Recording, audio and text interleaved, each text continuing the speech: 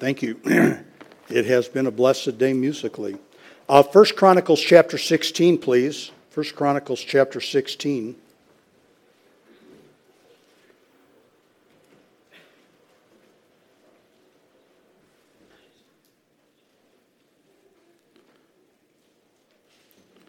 Had a momentary scare tonight, had a conversation with the sound guys about what the passage was.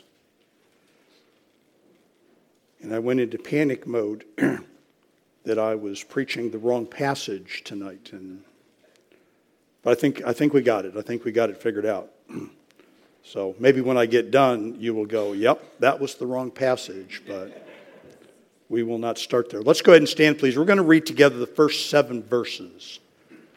That's actually not our portion. I mentioned this morning that it would be a lengthier portion, but we will read that as we work our way through the passage. So chapter 16, beginning in verse number 1 of 1 Chronicles. So they brought the ark of God and set it in the midst of the tent that David had pitched for it. And they offered burnt sacrifices and peace offerings before God. And when David had made an end of offering the burnt offerings and the peace offerings, he blessed the people in the name of the Lord. And he dealt to every one of Israel, both man and woman, to every one a loaf of bread and a good piece of flesh and a flagon of wine. And he appointed certain of the Levites to minister before the ark of the Lord and to record and to thank and praise the Lord God of Israel. Asaph the chief, next to him Zechariah, Jael, Shemiramoth, Jehiel, Mattathiah, and Eliab, and Benaiah, and Obed-Edom, and Jael with psalteries and with harps. But Asaph made a sound with cymbals. Benaiah also and Jehaziel the priest with trumpets continually before the ark of the covenant of God. Then on that day David delivered first this psalm to thank the Lord into the hand of Asaph and his brethren. And let's stop there and we will pray. Father, how grateful we are for your work in saving us, and help us, Father, to fully appreciate the time you have taken through the course of years to, piece by piece, lay the foundation for the great kingdom that will come, the kingdom of our Lord and Savior, Jesus Christ. To present it to us in pictures, to show both its beauty and its weaknesses, its strengths and its failures at the human level, so that we might appreciate the perfection of that which is to come. Bless our time together this evening. Make it profitable for us spiritually, we pray. In Jesus' name, amen. And you may, of course, be seated. Well, again, the chronicler continues to magnify the life of David and the way that God used David in the nation of Israel, particularly the religious side of the kingdom under David. The military successes play a part, but even they contribute to his religious successes, if you will. The funds that he captured in his many battles, he will soon use to dedicate to the preparation of the temple.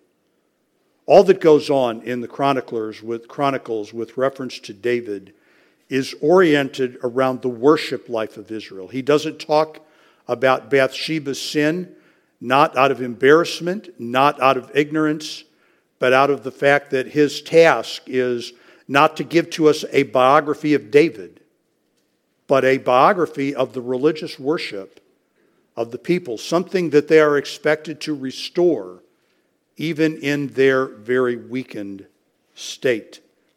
Much of Chronicles, we will get to this eventually, will be dealing with David's introduction of music into the worship of Israel.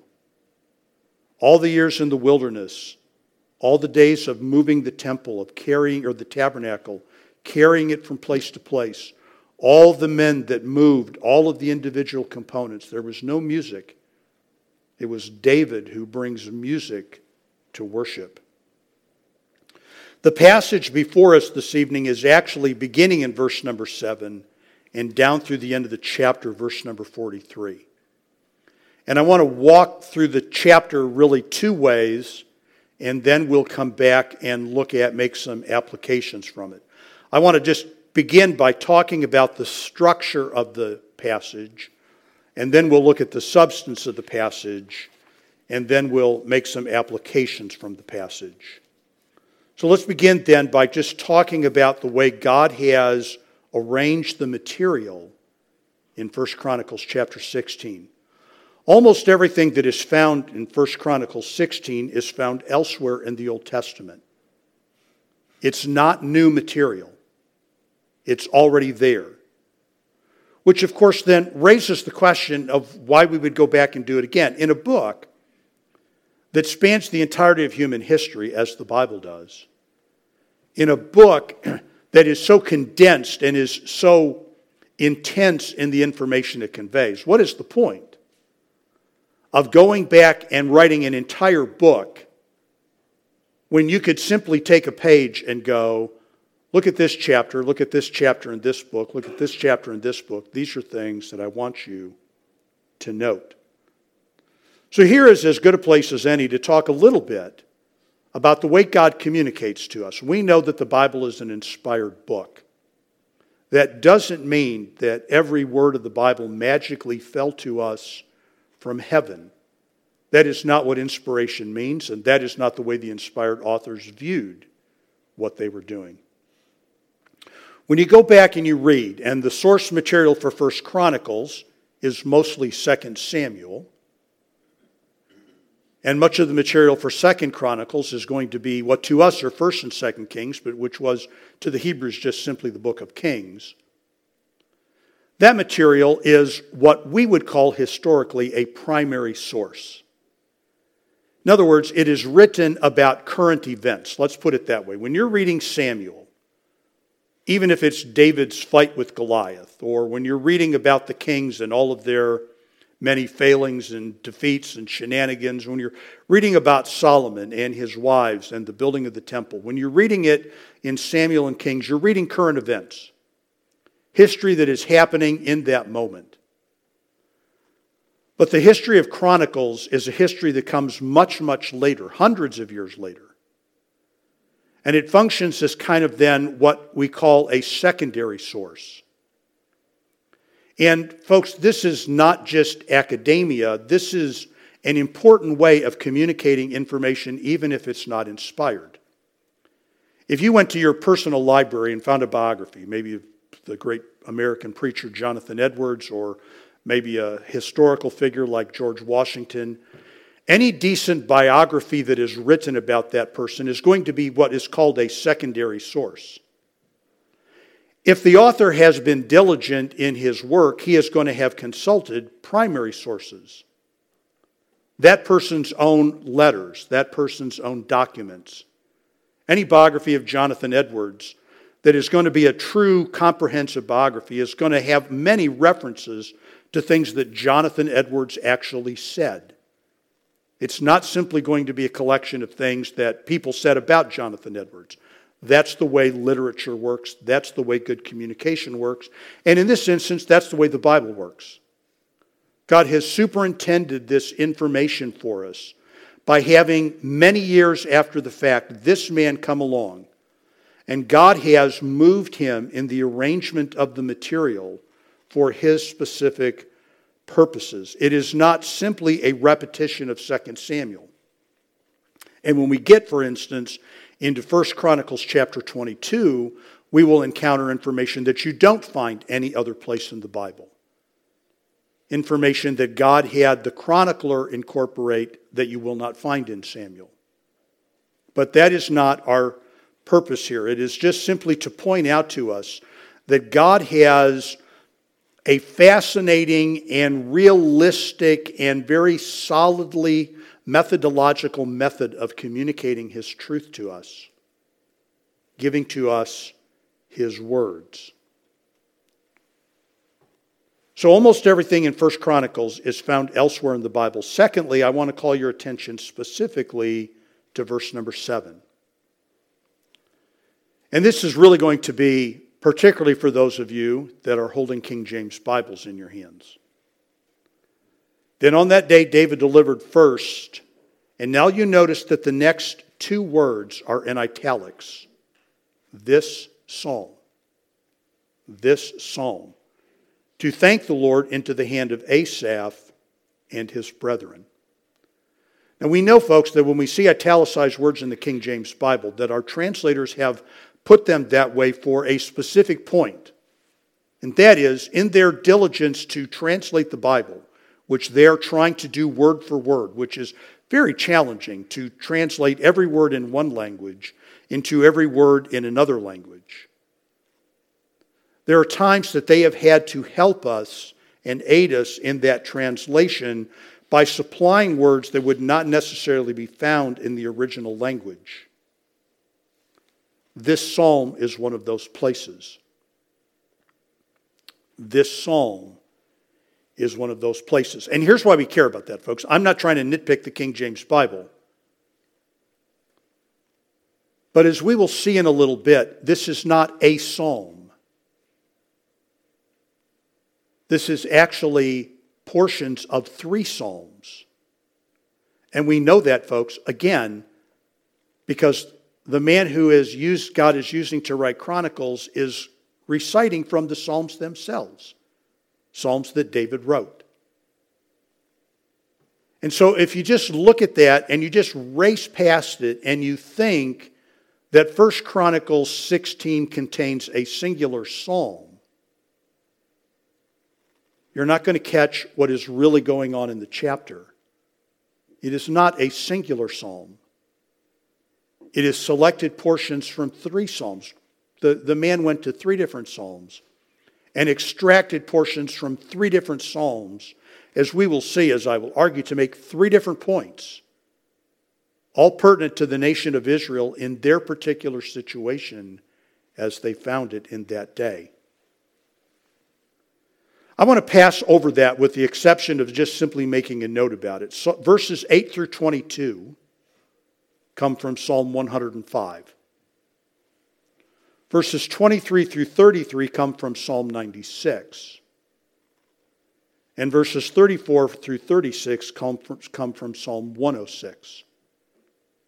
And again, that's very easy to document, folks, because I've given you the reference, and if you have a study Bible, it's probably given you the reference, and you can go back and look at those. We'll walk through those verses in a few minutes. So verse number 7 points out to us that David gave psalm. All right? That's the way they're dealing with it as a single. I'm not finding fault with that other than to point out to you it is a composition from 3 psalms.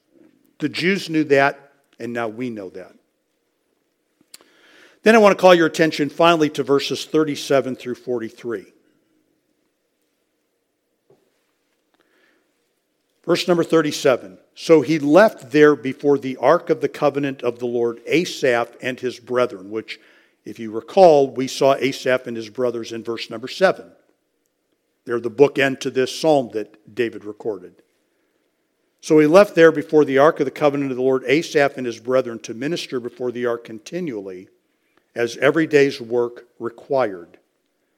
And Obed-Edom with their brethren, 68, Obed-Edom also the son of Jeduthun and Hosea to be porters. All right? Stop. Again, we just want to make sure that we note these things carefully and don't just race through them and miss over them.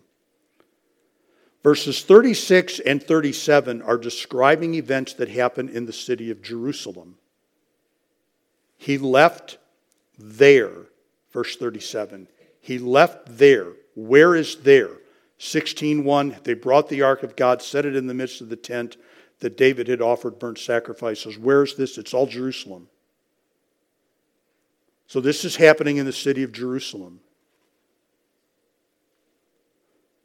But verses 39 through 42 are not Jerusalem.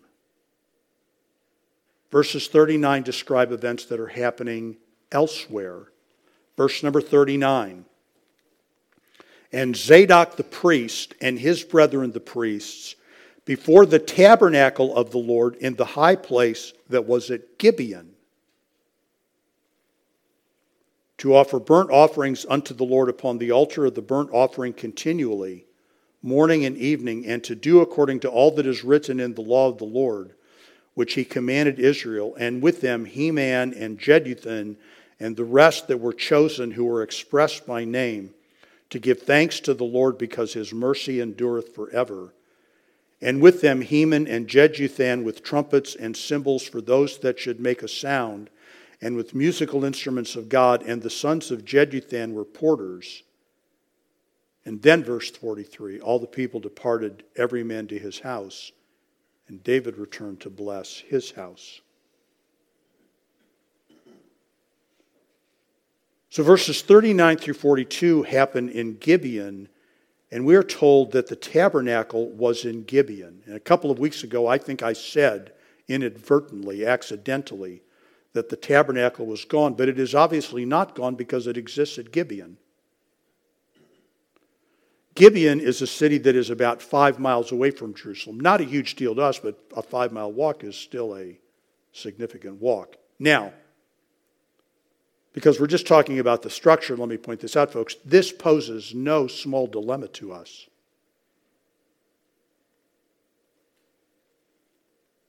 That there are two distinct places of worship in the nation of Israel. That the tabernacle and almost all of its furniture are at Gibeon, but the ark is not. It is in Jerusalem. How can you have true worship in two places when God has decreed that worship can only happen in the place that he picks? And there is, by the way, no record that God has ever picked Gibeon as a place of worship. And again, we're not going to go down this rabbit hole because there's no escaping it. But there are lots of questions about why Gibeon is called a high place, when high places are that's almost always a code word for bad worship is happening here. Whenever you read about a high place in the Bible, that's rarely mentioned in a good light. A high place. Just the very concept of a high place, folks, is in violation of a fundamental scriptural principle by God. Why do we worship in high places? Closer to God. For the same reason that in the Middle Ages we began to build massive temples that carried your eyes upward to the heavens where God was. For the same reason that we built the Tower of Babel to climb to the heavens where God is. God is in the heavens. Let's get closer to God. Biblically, you don't get closer to God by climbing a tree.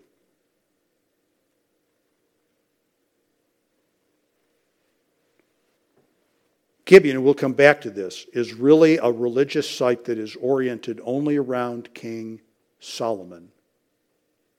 So there's the structure of the passage, right? I just wanted to talk about the structure. That there are things going on in the passage that we would be good to note. We want to make sure we note geography and movements and changes in geography. And we want to be careful as to what's being told to us about the content. With that, then, let's move to the substance of the passage. What is happening in the passage? Well, in verses 1 through 7 that we just read, the ark is finally, after many problems, brought to the capital city of Jerusalem, where it is formally installed, we might say. David builds a tent that will cover it, and that is where God's presence is to reside. And there is this celebration, a nationwide celebration, and David gives out of his personal bounty to all of the people. Provision is made for worship there, and not just occasional worship, but regular, systematic worship. And David, who has his own keen personal interest in worship, then has this to say. So with that, let's turn our attention then, beginning in verse number 8. And verses 8 through 22, again, folks, are found in Psalm 105, verses 1 through 15. Psalm 105, verses 1 through 15. This is what David said: "Give thanks unto the Lord, call upon his name, make known his deeds among the people, sing unto him, sing psalms unto him, talk ye of all his wondrous works, glory ye in his holy name. Let the heart of them that rejoice that seek the Lord and his strength, seek his face continually. Remember his marvelous works that he has done, his wonders and the judgments of his mouth. O ye seed of Israel, his servant, ye children of Jacob, his chosen ones. He is the Lord our God. His judgments are in all the earth.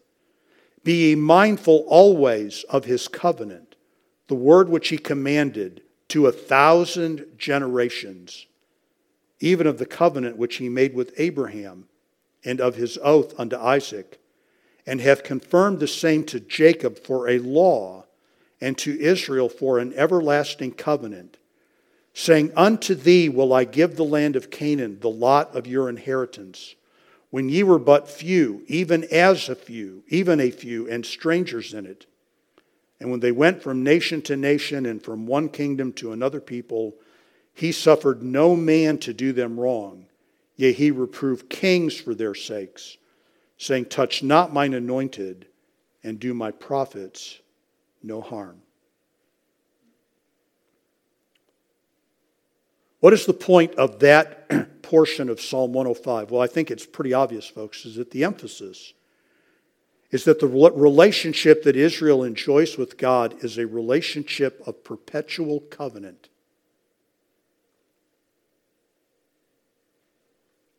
A covenant made to 1,000 generations.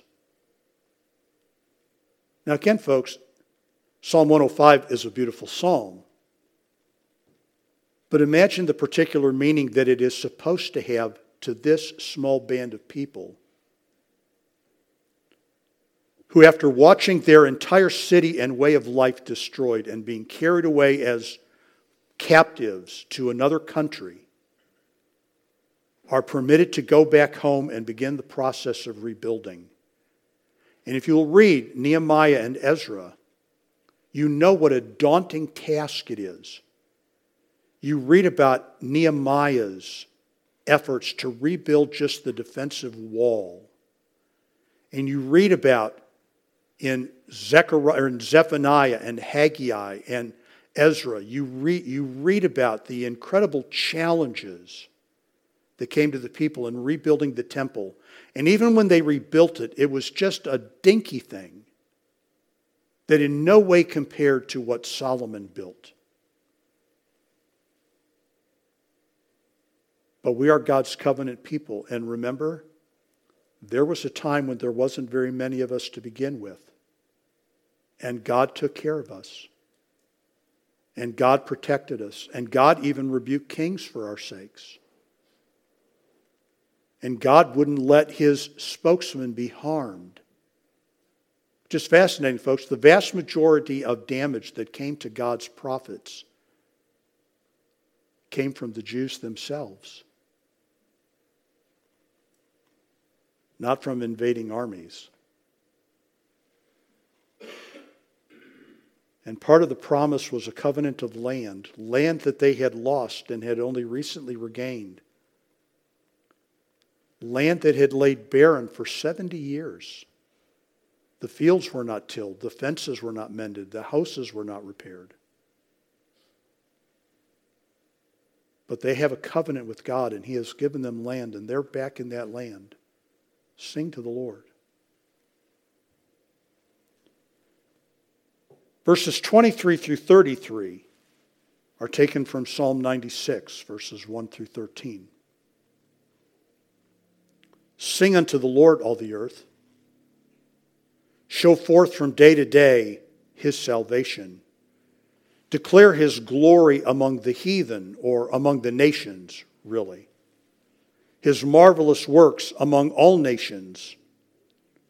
For great is the Lord, and greatly to be praised. He also is to be feared above all gods. For all the gods of the people are idols, but the Lord made the heavens. Glory and honor are in his presence. Strength and gladness are in his place. Give unto the Lord, ye kindreds of the people. Give unto the Lord glory and strength.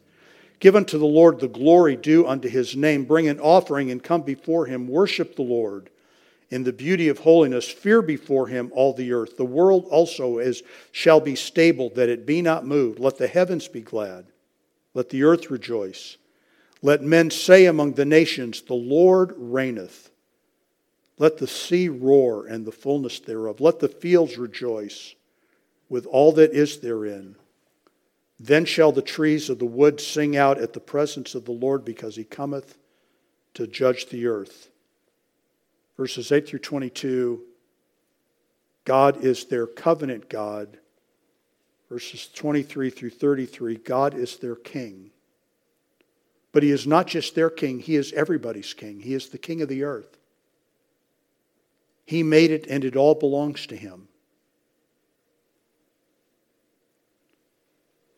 And so God is to be praised in verse number 23 throughout all the earth. Among all the nations, verse number 24, the Goyim, the Gentiles. And he is the God above all gods, verse number 25. To be feared above all the deities. And again, folks, just imagine how that would sound to people who, if they were to be honest, would have to admit that the last 500 years of their lives, of their history, has been chasing false deities. When God was really turning the heat up on them, when God was really beginning to bring the Babylonians, and the enemy was at the gate, and the end was in sight,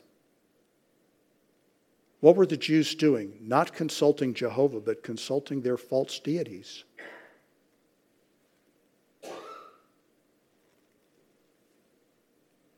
And when the Babylonians came and took everything and destroyed everything, what did the Israelites say to Jeremiah?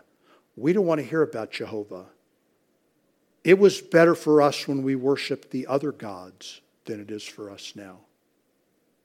Fear the Lord. He is the God above all gods. God made everything, verse 26. So he is to be praised and he is to be feared, and we are to rejoice in him because he reigns. Our God is king. And then verses 34 through 36, folks, as we look at the substance of this psalm, our God is a covenant God. He has committed himself to us. Our God is the King of the universe. And our God is our Savior. Verses 34 through 36. Oh, give thanks unto the Lord, for he is good. This comes from Psalm 106, verses 47 and 48. Oh, give thanks unto the Lord, for he is good, for his mercy endureth forever. And say ye, save us, O God of our salvation, and gather us together, and deliver us from the heathen, that we may give thanks to thy holy name and glory in thy praise. Blessed be the Lord God of Israel forever and ever. And all the people said, Amen. Praise the Lord. So again, folks, this is not a single psalm. It could be a single psalm. There would be nothing wrong with it as a single psalm, but the man that God used to write Chronicles went to the Psalms and found portions that were specific to the situation and need of Israel to proclaim to them that their God was a covenant God and he could be relied upon to provide for them. And that all the earth belonged to him, and he was still in charge, and that he was still their Savior, and he would save them. So then finally, just a few words of application to us. What do we, the church, do with this?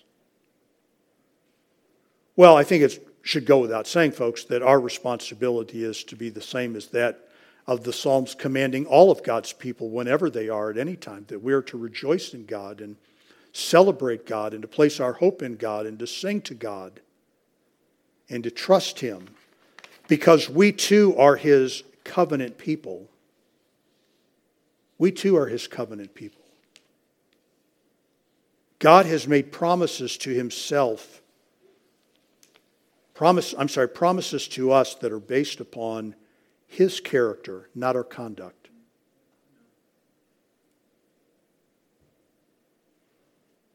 There is, I think, folks, a sense in which we can relate more to the people of Chronicles than we can to the people in David's day. These are not particularly great days for the church. We are not experiencing a broad and wide interest in religion, are we? These are not the days in which we can tally up new baptisms and new members at an alarming rate.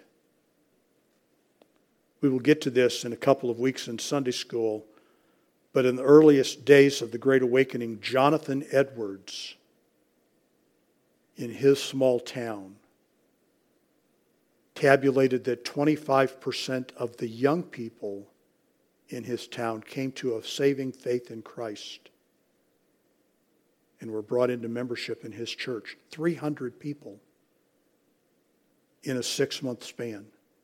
300 people. One church, one village, one time.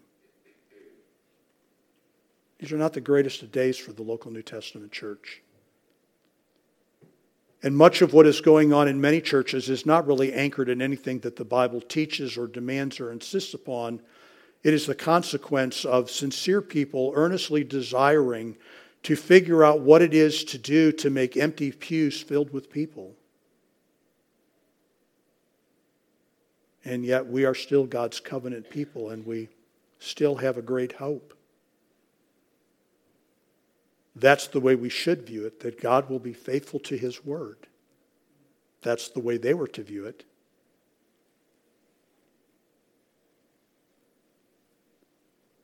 We have a covenant, we have a king, we have a Savior. That has not changed. No matter how the ebb and flow of popularity goes, those are the foundations of our existence.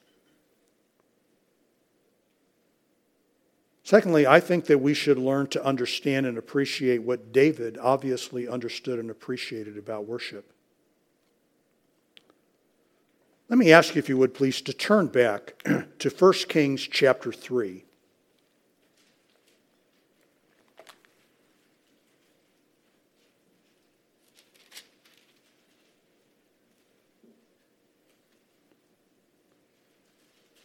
The chronicler made reference to the ark being in Jerusalem and the tabernacle being in Gibeon. Let's read the current event account of that. 1 Kings chapter 3 and verse number 1. And Solomon made affinity with Pharaoh, king of Egypt, and took Pharaoh's daughter and brought her into the city of David, until he had made an end of building his own house and the house and the house of the Lord and the wall of Jerusalem round about. Only the people sacrificed in high places, because there was no house built unto the name of the Lord until those days. And Solomon loved the Lord, walking in the statutes of David his father. Only he sacrificed and burnt incense in high places. And the king went to Gibeon to sacrifice there, for that was the great high place. 1,000 burnt offerings did Solomon offer upon that altar. In Gibeon, the Lord appeared to Solomon in a dream by night. And God said, "Ask what I shall give thee." And you know the rest of that story. We're not going to read it. It is the passage in which Solomon asks for wisdom.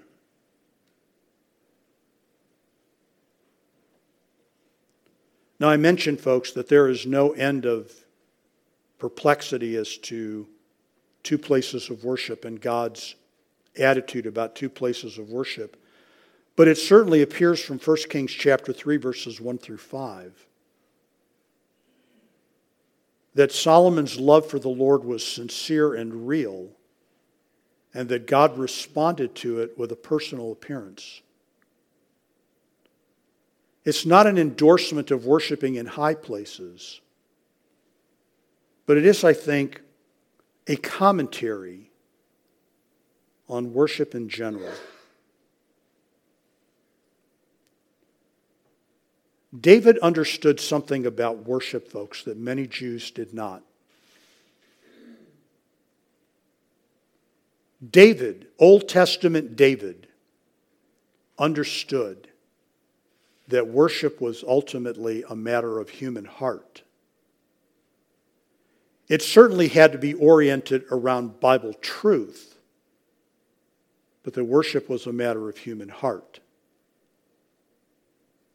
How could God tolerate true worship at Gibeah when he had never commanded true worship at Gibeah? Part of the answer is that true worship is not confined to a single space. Psalm 51:15, you know the passage, David's great confession after Bathsheba. O Lord, open thou my lips, and my mouth shall show forth thy praise, for thou desirest not sacrifice, else would I give it. Thou delightest not in burnt offering. The sacrifices of God are a broken spirit, a broken and a contrite heart. O God, thou wilt not despise. Now, God had ordered worship, and part of Jewish worship was animal sacrifices. But that should never have been interpreted by thinking that simply throwing a dead animal God's way was all that was required. Any more, folks, that thinking, while God commands his people to be in church, simply walking in the building fulfills the requirement. Just, I was there. We're sitting stone-faced through the song service, but I was there. Or singing the words without paying any attention to any of the words we sing, but I was there. I'm always there. But that is not true worship. Worship is a matter of genuine human response. It is a matter of genuine human understanding and appreciation. It is the response of people to the true greatness of God. Not just a mechanical, ritualistic performing of walking in a building, even of writing a check. It's what we always do. So how could Solomon offer good worship at Gibeah? Well, again, academically, folks, the theologians go back and forth, was it good or bad? But I think that there is a sense there and appreciation for the true spirit of worship. Not that we get to worship any old way that we want. That would never be the case. All worship must be governed by truth. But a mechanical enslavement to truth is not true worship either. It must be a worship of the Spirit. David is a king who wanted the nation of Israel to worship God truthfully, obediently, sincerely. And this is what God wants for us now. Let's pray. Father, may we never think that we just get to invent worship that appeals to us or makes us feel good. It must always be governed by truth. But Neither should we think that mindless mechanical church attendance, may it never be at Westwood Heights. Mindless mechanical singing, Bible reading, giving, serving, may they never be at Westwood Heights. They cannot be pleasing to you in any way. May we love you with the fullness of our hearts, with the fullness of our wills, confident that you are our covenant God, our great King, and our only Savior. In Jesus' name, amen.